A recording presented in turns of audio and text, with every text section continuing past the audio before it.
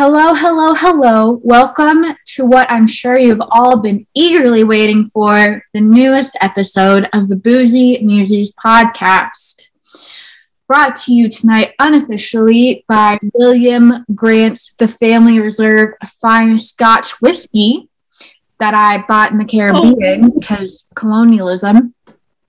And Boom Chicka Pop, I want to stuff my mouth but not feel bad about it, like kettle corn. Thank you both to our unofficial sponsors. With me tonight are the immortal idol of museum items, Morgan Smith, as well as the interpretation icon of Pennsylvania, Sarah Hickson. This episode, we are going to be gently guiding you into 2022 with Museum Storytime. We each have a few tales to tell of our time in the field. You can laugh at us, the other people, or the hypocrisy of modern society. It doesn't matter as long as you get a giggle in. To prove just how easily we're going to guide you in, I have no trigger warnings for tonight. Our first story harkens back to one of our previous podcasts, which if you haven't listened to, screw you, I'm not giving you any context. Go give us the listen. And Morgan was talking about eating enchiladas, and she used the term ASMR, which I, as uncool as I am, didn't know what that meant. So I just rolled with it. And I waited till my husband got home. And I was like, Tyler, what does ASMR mean? And he's like, I don't know, but I've heard that word. And I was like, we should Google it. Me and my unequally cool husband Googled the word that I pretended to know in the podcast. And now I know that it's a trend of sound things like this. This is AMSR. ASMR. That's my drink. This is my popcorn. I love that your first plan of attack was not to Google it on your own. It was to wait for Tyler to come home to be like, hello, honey. Okay. Honestly, I didn't know if it was going to be something dirty, and I didn't want it to be in my Google feed because then I would start getting dirty advertisements. Okay. Oh, okay. Well, so, I mean, incognito browsing, first off. Or just be like me and embrace it. Just know that you're going to have some weird shit in your browser history, and that's just okay because you're learning. Let's talk about my next museum story time, which actually involves a museum. I love that was your first story time. I'm sorry. I just felt like I needed to get it off my chest, guys. Okay, I didn't want to present like a front about who I am because I'm all about authenticity. We are dorks and nerds, so welcome, fellow humans. Okay. My first actual museum story also has to do with our previous podcast. So again, refer to our previous material. But you guys remember I was talking about the Alexander Major's house. That's like the sister house of where I typically work. And there was that ghost, Louisa Johnson, the one who was pulling herself up the stairs with a broken hip. Yep. So very vivid. You can't really forget that quickly. No, after we had recorded, we were hosting ghost tours at that house. We were wrapping up for the night, and I end up in the carriage room, which is our final presentation, where we are serving a cocktail. I decide that I'm going to try the cocktail, and I have probably a third of a glass within 20 minutes. And since I'm a lightweight, I was a little bit tipsy afterwards. But I was determined to be the good employee that I was. Walk up to the curator. I'm like, hey, Sarah, I think we're ready to shut down for the night. Most of the guests are gone. What do you want me to do? And she's like, well, if you wait a few minutes, I'll go close up the house with you. And I was like, no, I can do it alone. And she's like, really? Because it kind of creeps me out. And I was like, no, I don't believe in ghosts. I'll be fine. So I walk up to the house and I go in the front door and I'm just shutting off the lights willy-nilly. And I previously said that I get a bad feeling in this house, and I kind of do. But so I'm shutting off the lights, and then I get to Louisa's staircase, and on the staircase, I just see a flash of white. And I panic. I absolutely panic for about 10 seconds. And I'm like, I'm about to have my ghost experience. Turns out that there was a quilt in our yarn weaving wool women's work section that one of the guests had either thrown or knocked off the top of the landing onto Louisa's staircase. And so it wasn't actually a ghost, but for all of 10 seconds, my slightly intoxicated self at work thought that I had seen my first ghost. Oh, so it doesn't take you a full glass of wine. It takes you about a third of the cocktail instead. I told you, Liza, like, affects me. It was also 10 o'clock at night. Okay, but also, I mean, two things come to mind. One, that was the beginning of a horror movie. Like, the more you talked, the more I was just like, you are about to get murdered if this is a horror movie. Obviously not if I'm talking to you now. I said if it was a horror movie. Okay, fair enough. But also, I mean, who's to say a visitor threw that quilt? Who's to say it wasn't Louisa? Okay. Speaking as a person who only believes in ghosts. That's a great lead-in to another one of the museum stories I wanted to tell. All of mine are ghost-themed, if you haven't noticed. The Alexander Major's house. I was there for volunteer appreciation night. And so I got all set up, and I was there with just the director because she was attempting to support me in my support of the volunteers. And so I get all set up, and I'm just like hanging out in the office where the security cameras are, like waiting for the volunteers to arrive. And the director calls me over, and she's like, Sarah, come look at this on the security cameras. And I was like, what? And it was beam of light, like a shaft of light streaming down. Gauging by how the house was set up, because I know it pretty well, I couldn't tell where it was coming from. And so I was like, Carrie, like, do you want to go look at it with me? And she's like, no, I'm good. And really, she meant, like, I have things to do, Sarah, other than ghost chase with you. Is this what I pay you for? So I wait until my favorite volunteer, Alice, shows up.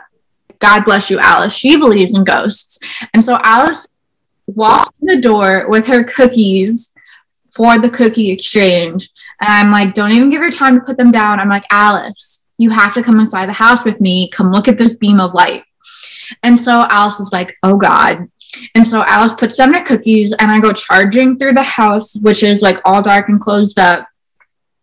And we're like shutting blinds in the house and like trying to tell like where the light could come from. And at this point, apparently the director has started watching our tomfoolery on the security cameras. Naturally. Naturally. Because she calls me and she's like, okay, it's still there, but you're standing like by it. And so I like step over, and she's like, okay, now you're in it. And so I'm like looking around, like waving my hands, trying to find the source. And we never did officially find out what it was coming from, other than if it was coming from the security camera itself. But that may have actually been my first paranormal investigation. Did you get cold when you stepped into the beam? I did not. Well, I have nothing to add. That's the extent of what I know about like ghost orbs. It's like, ooh, temperature drops. But I just appreciate this field and people we get to deal with, that when someone walks into the office and you're like, listen, ghost hunt right now, no prep. They just like willingly follow you into what is known to be a haunted historic house. Yeah. Okay. Like, ooh, an adventure? Okay. Let me put down my coffee. Go check it out. Let me just set down my cookies real quick. So my next story, and I promise I will eventually run out of ghost stories, happened just this past week. It was the day before New Year's Eve. So like December 30th. And we were super busy, but I also had a lot of things to do because I was my job plus curator plus a bunch of other things. And a man like rings the front doorbell. And so I go downstairs and I'm like trying to get him in the house. And I'm like, okay, we're doing like self-guided $5 tours. That way you're interested in. And he's like, no, I just came to tell you something. I was like, what? I was like, I don't have time for this. And he says, I'm staying in a house across the street. And I was like, okay, here we go. This is about to be a waste of my time. Looked out late last night, looked out the window of this house I'm staying in, and I saw what looked like a man shaking wheat. Okay? Are you telling us? I've never heard a more Kansas sounding thing to happen. This is a misery, but anyway, so but yeah. You're like this far, okay? So I was like shaking wheat. Is that what the youths are calling it nowadays? Shaking his wheat? I think I literally said like, okay, because I had no idea where this was going. I was like, is he about to tell me that we were being robbed? That like the back of the house was vandalized? Like what's happening? And he's like, so I looked you guys up online and I found out that you're haunted. And so I just wanted to let you know so you could record it. And I was like, okay. And he's like, yeah. So like when I woke up this morning, I realized that there was nothing in the back of the house that could look like a man shaking wheat. And in my head, I'm thinking, what the hell does shaking wheat mean? But I don't even care because I don't have time on that particular day for this man's ghost story. I love that he thought that you guys like keep a log of all of the ghostly occurrence. Like, I just wanted you to know that I saw a man shaking wheat so you can record it. Like, yeah, let me pull out my ghost sighting ledger and write that down real quick. Man across street sees man shaking wheat. The worst part is we don't like actively keep a log, but around ghost tours time, we do encourage people to tell us of like their sightings because then we just put it into future ghost tours. That does make sense. This is vaguely reminiscent of a log that we kept at a museum that I worked at, but instead of ghost sightings, it was dumb shit kids say during tours. purely recreational. We did not include it in future programming, but it was pure gold. Oh my pure God. Gold. So on Monday, this is not one of the stories I plan to tell. Last Monday, I had just like relaunched our youth volunteer program, and I was feeling kind of good because I had like 13 kids from the age of like 8 to like 17 signed up, and 11 of them or whatever signed up to come to our youth volunteer day like relaunch event.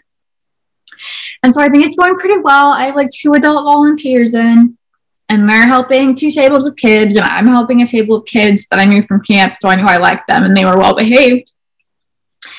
Until I walk over to this other table, and it was full of like 8 through 10-year-olds, and these young women have started demanding that they be paid for their labors and that it was child labor and that they needed to be paid for their efforts, and were the adults being paid. And part of me was like, you don't understand that this is a volunteer event and that your parents volunteered you to help us. And part of me was like, hell yes, future labor leaders of the United States, powerful women in the making. I love it. Sorry, it's like part of you wants to be like, who do you think you are? But the other part of you is like, yes, demand your worth. I will give you my own money. Okay. So I have 3 different museums that I'm going to be touching on because life has been weird. So the first one, I'll talk about the Children's Museum where I was working. And I was trying to think of different kinds of stories from different places. And one that really stood out to me was this one volunteer was coming in, and she was going to be giving a virtual tour because it was during one of the bigger shutdowns for Pennsylvania where it was like nobody could really be in. And the way that the Children's Museum is kind of set up, if you think of like, I don't know, it's very similar to like how my grandmother's church's basement looks, and the fact that, okay, so the Children's Museum used to be a firehouse, and so they have a very weird setup with how it operates, and you know those like kitchens that have like the accordion like half wall with the counter. The thing is, all you had to say was my grandmother's church's basement. Yeah. And I like picture the large room, like you said, with the accordioned off kitchen part, and then like the large pillars supporting the other floors because it's just a big open room, and partial tile probably and partial carpet as well. Yeah. You just unlocked like very weird core childhood memories for me that I don't think I'm a fan of. You're welcome. The basement of my grandmother's Pentecostal church. That's what I want to remember on this Tuesday evening. Anyway, chin. But that's like how the office is. We're a weird accordion half wall. And they so on the counter in the museum offices, where you can like look out over and like see the front desk, and so one of my good friends is working at the front desk, and I'm walking into the offices, and on the counter I see this weird like bundle of fake suede, like beads, like fringe, all this, and I went, oh, this is not what I hope it is. This is not. Oh my God. And so I asked the assistant director, who's like our age. She's actually like 3 months younger than me. And I asked her, like, what is this? And can we throw it away? Because I think I know what it is. And she was like, no, that's for the one volunteer we have coming in to do a virtual tour of the Home de Notre Longhouse and the L'Année Lenape room, which, mind you, hasn't been updated since like maybe the 1990s. And I've asked them if we could do that, and they kept telling me no because they, quote, just did it. Which, no, you didn't. It kind of looks like trash, but whatever. It's your museum. A long way from the 1990s. Yeah, like it's not all the way, but a long way. Yeah, like a baby step, but it's still away from what that was. It also just like it looks very much like a 70s diorama, like natural history museum display, and it wasn't. I mean, all of their displays are made by volunteers, which is very lovely. People that like dedicating their time and things to the museum, but it also doesn't look great. Like peeling cardboard paper off of the walls and dust and fake birds. But anyway, and so I asked the assistant director, I was like, what is this? And she's like, oh, it's the costume. She likes to dress up when she's giving tours. And I went, what? No, I know where this is going, and no. I was like, what? And I was like, can she not wear it? Like, seeing that would be the obvious question to ask. And I'm looking at my friend who's working the front desk, and she's like, shit, what? And the assistant director's like, well, if you want to tell her not to wear it, then that's up to you. And I was like, this should be your job. Why are you putting it on me? But okay. And so I did. I asked her if she could not wear it. And she was like, yeah, like, that's okay. Like, but then she made, which I thought everything was fine for like 0.2 seconds. And then she made the comment of, oh, well, then, like some people take things too far sometimes, I was like, no, I don't. No. I was like, I have a master's in Indigenous Studies. If you want to have a conversation about why this isn't proper, then we can do that. And she went, well, I've been giving this tour for like 20 years. And I went, well, you don't have to wear a costume to give it. That is my absolute biggest pet peeve, and it's happened to me in the museum that I currently work at, even, where, you know, you try to like point something out that probably shouldn't really be done for, you know, whatever reason, and then you get kind of like the, oh well, we've been doing so and so for 20 years. It's like, I don't care that you've been doing it for 20 years. You shouldn't have been doing it for 20 years. No. I genuinely do not care. This is the reason you need a volunteer coordinator, because then I'm essentially like the designated asshole. Or like if someone needs to hand down some truth to volunteers, regardless of how long they've been there, like that is my job. So really your staff just needed a designated asshole. And that was me. That's okay, I left and I'm at a university. Which is actually a pretty good segue, good job, into the next story. So the first exhibition we had, look at us, the first exhibition that we had this school year was of these, when I say massive, I mean like there were 5 that couldn't fit in the elevator in their crates. Large paintings. And so we had to uncrate them in the middle of like a student section in like the one of the student center buildings. We had this woman who I guess was like dropping off her kiddo for their first year of college. And she walks over and she's like, what are you guys doing? And we're like explaining to her that we're, you know, trying to install an exhibition. And there's like 5 people around this painting, right? We're trying to lift it out of the crate so that we don't break it. And she walks up to it and she touches it. And before anybody can even, like, comprehend what's happening, she goes, oh, I probably shouldn't have done that, shouldn't I? And we're like, no. Grown-ass woman. I literally, so, not to, like, jump ahead, literally all of my stories tonight are about people touching things. So, but, like, I completely understand what you mean about, like, it happens so fast that, like, you almost, like, can't, like, your mouth can't like catch up with your brain to say like what you're trying to say, because like a lot of times I end up just going like ah! Like that has happened recently, but like that she had the nerve to immediately be like, oh, I probably shouldn't have done that. If you knew enough to say that immediately after you did it, then why did you do it? Why? Because tuition at this university is $70,000 a semester, or a year rather. I mean, most of the students that I've come in contact with are there on like scholarship and they work their ass off. But there's definitely some students that are like, yeah, I drive a Jaguar. I'm like, I drive a Jaguar and I'm gonna poke your painting.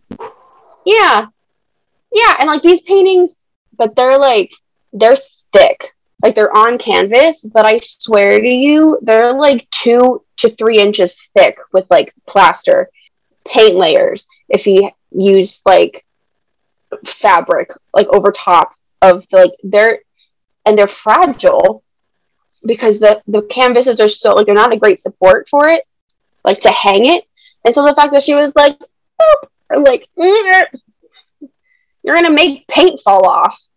Yeah, that's like a recipe for a big chunk just like falling. Yeah. So my last little stories, they're all about the same docent. So we're just gonna lump it all into one because it's such a gem. So this is when I was working at the Spencer at KU. And I doubt anyone from the Spencer actually listens to this or reads any of our blogs. So what the hell? And he may still be there, but I'll call him Docent 1 for you know. We all have anonymity sake. Yeah. There was one docent, quote, Docent 1, right? One of the stories is he was leading a tour, and the way that the Spencer K-12 education department would do their tours is kind of like you would start at different points throughout the galleries, and then you would all rotate on a time schedule, especially if there were like entire grades that would come. It'd be like groups of like 15 to 20 students, and they would just be rotating in school buses, and it was a whole thing. So he was coming around into at that time, I think they've probably started changing things over by now, but it was at that time their 2021 gallery, which was a lot of their like contemporary art. And apparently the docent who was leading the section ahead of him was working too slow. This docent, I'll call her docent 2, lovely woman. I love her to pieces. And she tells it like it is, and I miss her a lot. But she wasn't moving fast enough for docent 1, and he yelled at her across the gallery in front of students, presumably also teachers if they were like chaperoning each group. We're like, professionalism does just like not exist with you, I guess. Okay. What did he yell? And like, I guess like to hurry up. Oh God. Right? Like, our director recently, she is just experiencing Instagram for the first time, and I love her. She showed me a post that was like, "May you have the confidence of a mediocre white man." Yeah. Amen. And yes. This is scenarios where I'm like, I should at least have the confidence of a mediocre white man willing to yell at another docent because she is not running on his time schedule. And like, if that was the only thing that he had done like that year, it wouldn't have been so bad. Oh, but there's more. There's more. So in that office, there were like 7 of us who worked in this tiny little office. And it got to be really crowded sometimes. But the one woman that I worked with, she was helping with something. It was probably a tour. Docent 1 grabbed both of her shoulders and physically moved her so he could walk by. Is this a pattern of like sexism that's going on right now? Where Scooby, I feel the same way. I was gonna say Scooby and Cammy are not here for touching women without their consent. Oh, they're really not. Have you guys seen those Karen videos where Karen is on the phone with the police, and in the middle of the call she goes, oh no, they've hit me, and then she dramatically falls on the ground when no one has touched her? I feel like in this scenario, that could actually be a good thing, where when he like goes to physically move like a female personage aside, that she just falls to the ground and is like, oh no. I'm a pretty big fan of get your fucking hands off of me. It is hard though whenever you're actually like in that situation, because it's the same thing like whenever you watch someone touch like an artifact. It's like someone comes up and touches you kind of like, and you're like unaware and your guard is down. Like the first thing that you're gonna do is just be like, did that really just happen? So that's part 2 of 3. The last one I have is also with docent 1. And it was the whole 2 years I was working there. Because I got to work there the 2 years I was there doing the master's program. The whole 2 years I was there, there was only one gentleman who was working in the office. And I love Neil to pieces. He's such a very talented individual. And I miss him a lot because he made working in the office very fun and entertaining. But he was the only man who worked in that office. The rest of us were women.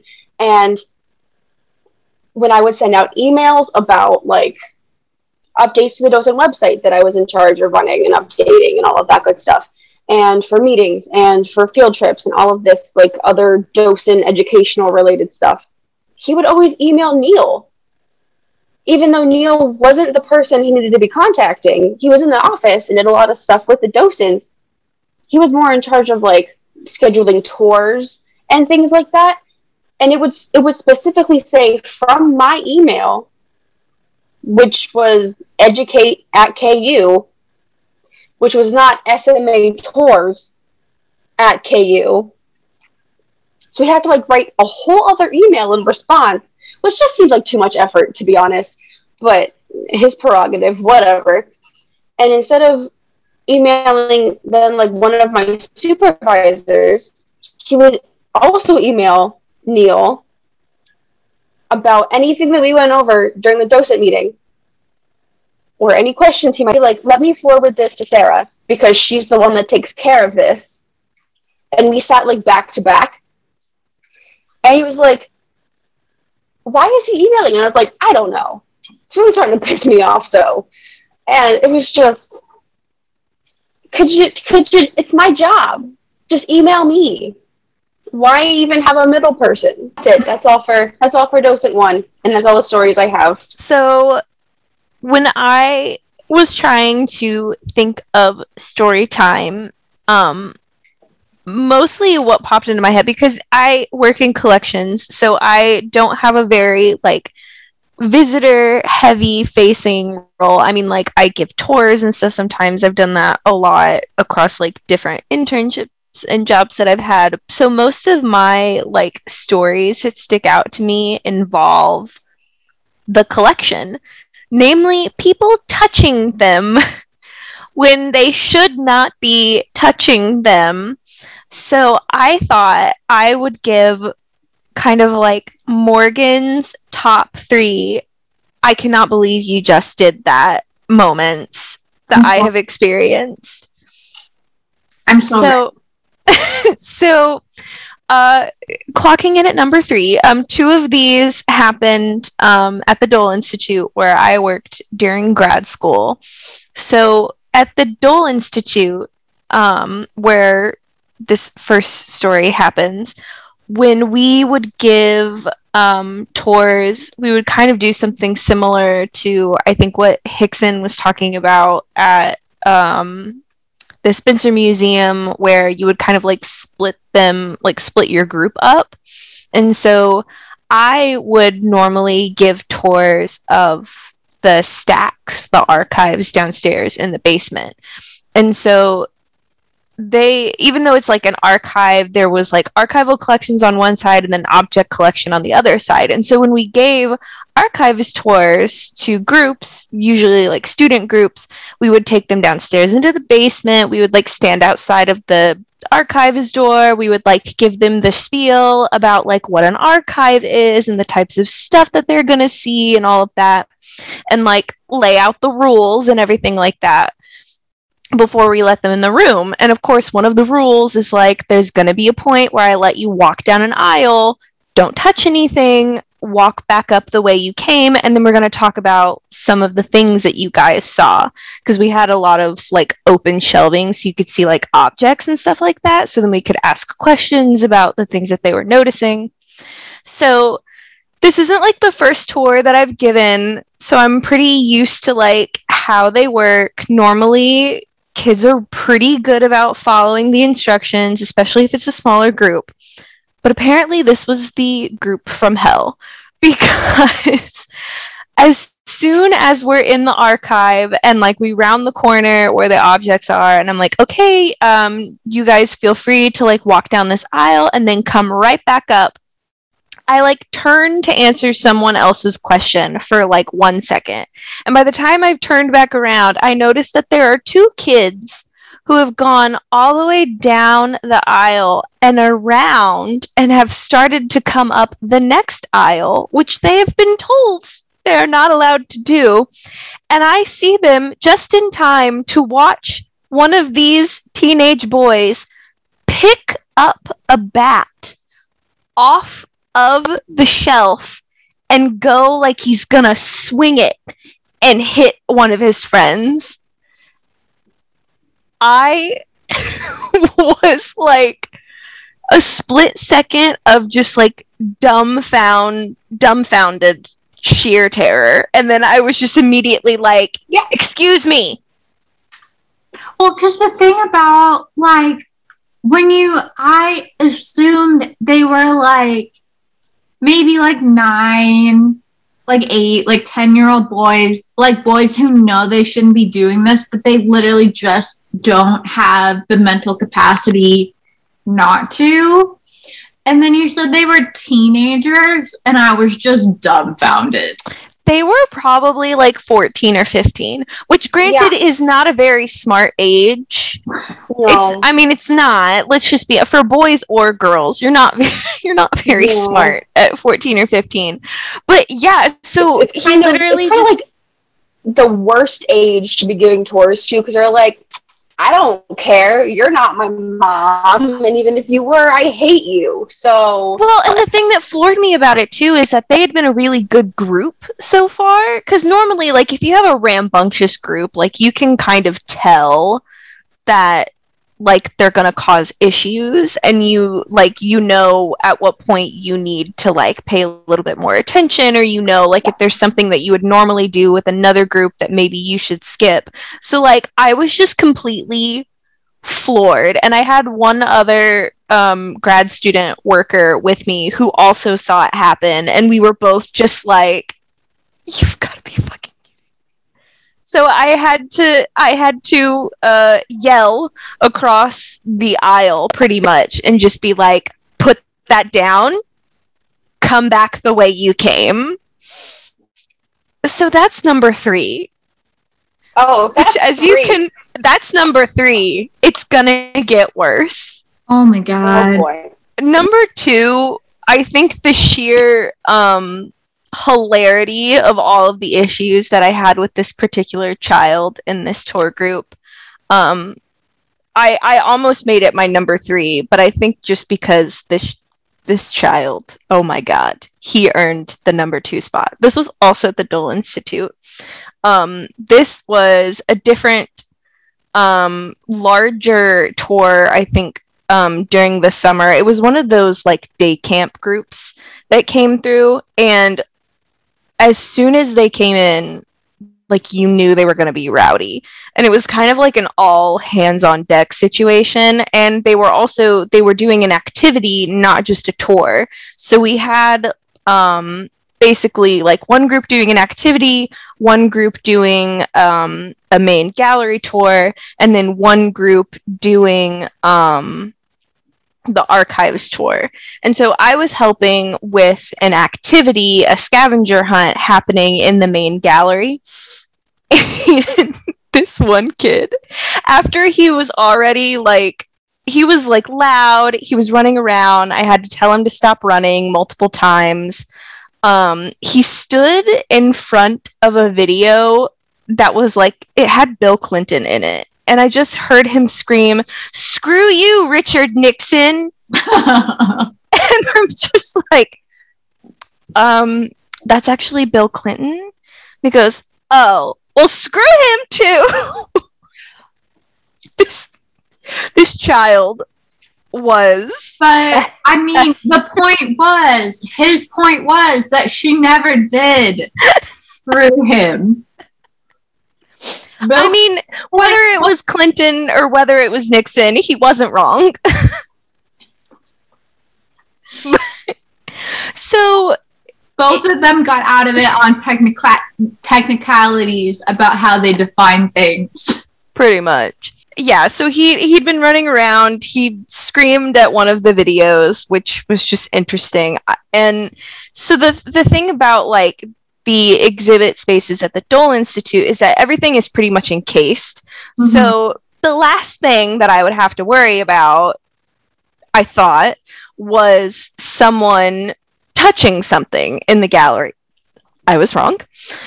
I'm standing on the literal opposite side of the, like, long part of the gallery, and I see him standing in front of this area that has, like, a bust of Bob Dole, R.I.P.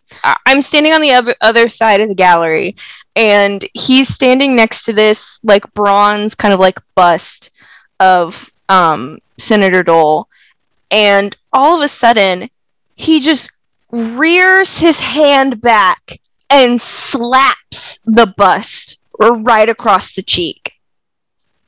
And as soon as I see it, I start to, like, power walk up to him, because I'm like, me and this kid are gonna have some words. Like, I cannot believe he just did that.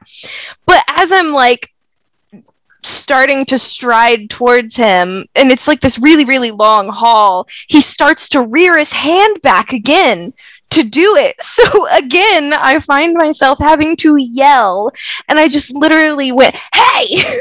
across this whole giant atrium, and he stops, like, hand mid-air, and turns back and looks at me, and his eyes are like really wide, and he like kind of puts his hand down, and he turns around and he looks at me, and by this time I get up to him and I was like, "Do we slap statues?" He goes, no. See, you went for the kid. I would have gone for the teacher.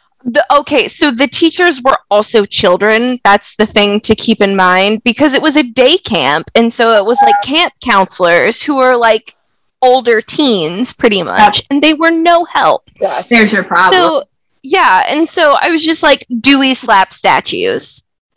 And he's like, "No." I'm like, "Okay, so why did I see you slap this statue?" I don't know. "Why did I see you go to slap it a second time?" He just kind of stares at me, and I'm like, "We don't treat objects like that when we're in a museum. You wouldn't do that to one of your classmates, I hope. Do not do that to the objects. It's not okay." And so for literally the rest of his trip there, he was like watching me. And anytime I got near him, he would like kind of jump around, and he would like go to one of his friends, and he would be like, "She's coming up near me again. She's watching me. She's keeping her eye on me." And it's like, "Yeah, I'm keeping my eye on you. You're yelling at videos. You're running. You're slapping statues. Who are you?" What do you have against politicians? I'm so afraid of what number 1 is, and number 2 is just bold-faced in public multiple times slapping. Bold. So bold. It absolutely floored me. And I try my best, because, like, I know that sometimes, especially when you're dealing with kids, like, explaining why you don't touch things, it only works if you can explain it, like, gently, and if you can explain why, like, touching can be harmful, because then they get it, and then they don't do it. So I never want to be that person that just yells and says no, but that's what I had to do, because... God, can you hit me with number 1? Because I'm not sure if it gets any later that I'm going to be able to handle it emotionally. Number 1 is harrowing, if I'm being honest, merely from a safety standpoint. So, in between me finishing undergrad and starting grad school, I did an internship at a museum / like historical site in Massachusetts called Hancock Shaker Village. And so I was the curatorial intern, and they have a pretty great internship program, at least when I was interning there in like 2018. And so I was the only curatorial intern, but there were a couple interns in some of the other departments, and we would meet like once a week or once every other week and like learn about different areas of the museum and things like that. So towards the end of the summer, we each for one of those meetings got to show like our fellow interns where we worked and like what we were working on and things like that. So one of the things that I did was gave them a tour of one of like the main collection holding areas in this building. I think it was called the Brick Dwelling. So we're up in this old historic building. We're like on one of the attic floors looking through the collection. I'm showing them the different rooms where we house the different objects and talking about like some of the projects that I did that summer. It just dawned on me that this story is going to involve someone who works at a museum disrespecting a collections item. Yeah. And I literally can't. See, since it just dawned on her, I like literally can't even. I don't. this could be a novel. Like, so what's going to happen? That an intern is number one on your list. So do remember, though, that I was the only curatorial intern. The other interns, there were 2 farm interns, because this place also operated as a working farm with like gardens and livestock and things like that. This place is actually like super fucking cool, honestly. It was literally like the coolest internship that I ever did. So there were 2 interns that worked on the farm. There was 1 intern that did like education and interpretation. And then there were 3 interns that did kind of like development, marketing, like social media, those sorts of things. So I was the only collection person. And I'm giving this tour, and I turn into one of the rooms, and I'm like showing them a couple of the different objects that are in the room. And one of the interns is like, who I will not say, oh, there's a gun, and then picks up the gun. This is the worst shelf. Scenario. Like, talk about your heart falling out of your ass, freezing, and like just breaking out into a sweat immediately. Like, I'm like a few steps away from her. She literally just turned, saw a gun on a shelf, and picked it up while saying, "Oh, there's a gun here?" No. And so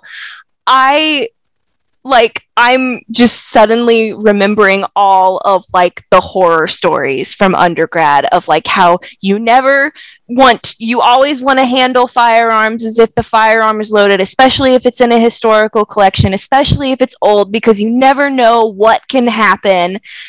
And she just picks the fucking thing up. Oh no. And so like I slowly walk towards her and reach out and put my hands around it and pull it out of her hands, and I say, "Yes, that's a gun, and it might be loaded, so maybe don't touch it." And just gently placed it back on the shelf. And that's why we don't touch things. Thank you for coming to my TED Talk. And that's why it's my number 1 story. Because this woman straight up turned, saw a gun, and her first thought was, "Oh, I'm going to pick that up." Yes. Excuse me. I'm literally like just sitting here shoving popcorn in my mouth because I can't believe what you're telling me. It was honestly like the single most like terrifying seeing someone touch a thing moment that I've ever had. And I'm just like, I don't know. Like, it's just, yeah. It was, yeah, you can see how it trumps a child slapping a statue, because it was legitimately terrifying. Yeah. I wish her well. I hope that she just like isn't picking up guns anymore. I do also wonder if it had something to do with thinking like, because it's in a museum collection, that it's somehow inherently safe. Yeah, that's fair. When in reality, you know, the more you learn about museum collections, the more you learn any sort of like ordnance or firearm is decidedly the opposite of safe in a museum collection. So I don't know. I want to make excuses, but also I want to never be in a situation where someone without training is picking up a gun in a collection 2 feet away from me. Well, those are my very light and breezy stories for Museum Storytime. Okay. Well, let me sit up because I may be really faint on some of these because I decided not to sit like an adult. Thank you for listening to the first ever Boozy Musies Storytime. We talked about children slapping statues and interns brandishing firearms, and docent number 1, who needs no explanation because we all have the docent at our museum. Tune in next time for God knows what, because I can't plan a month in advance. Thank you, and good night. Goodbye.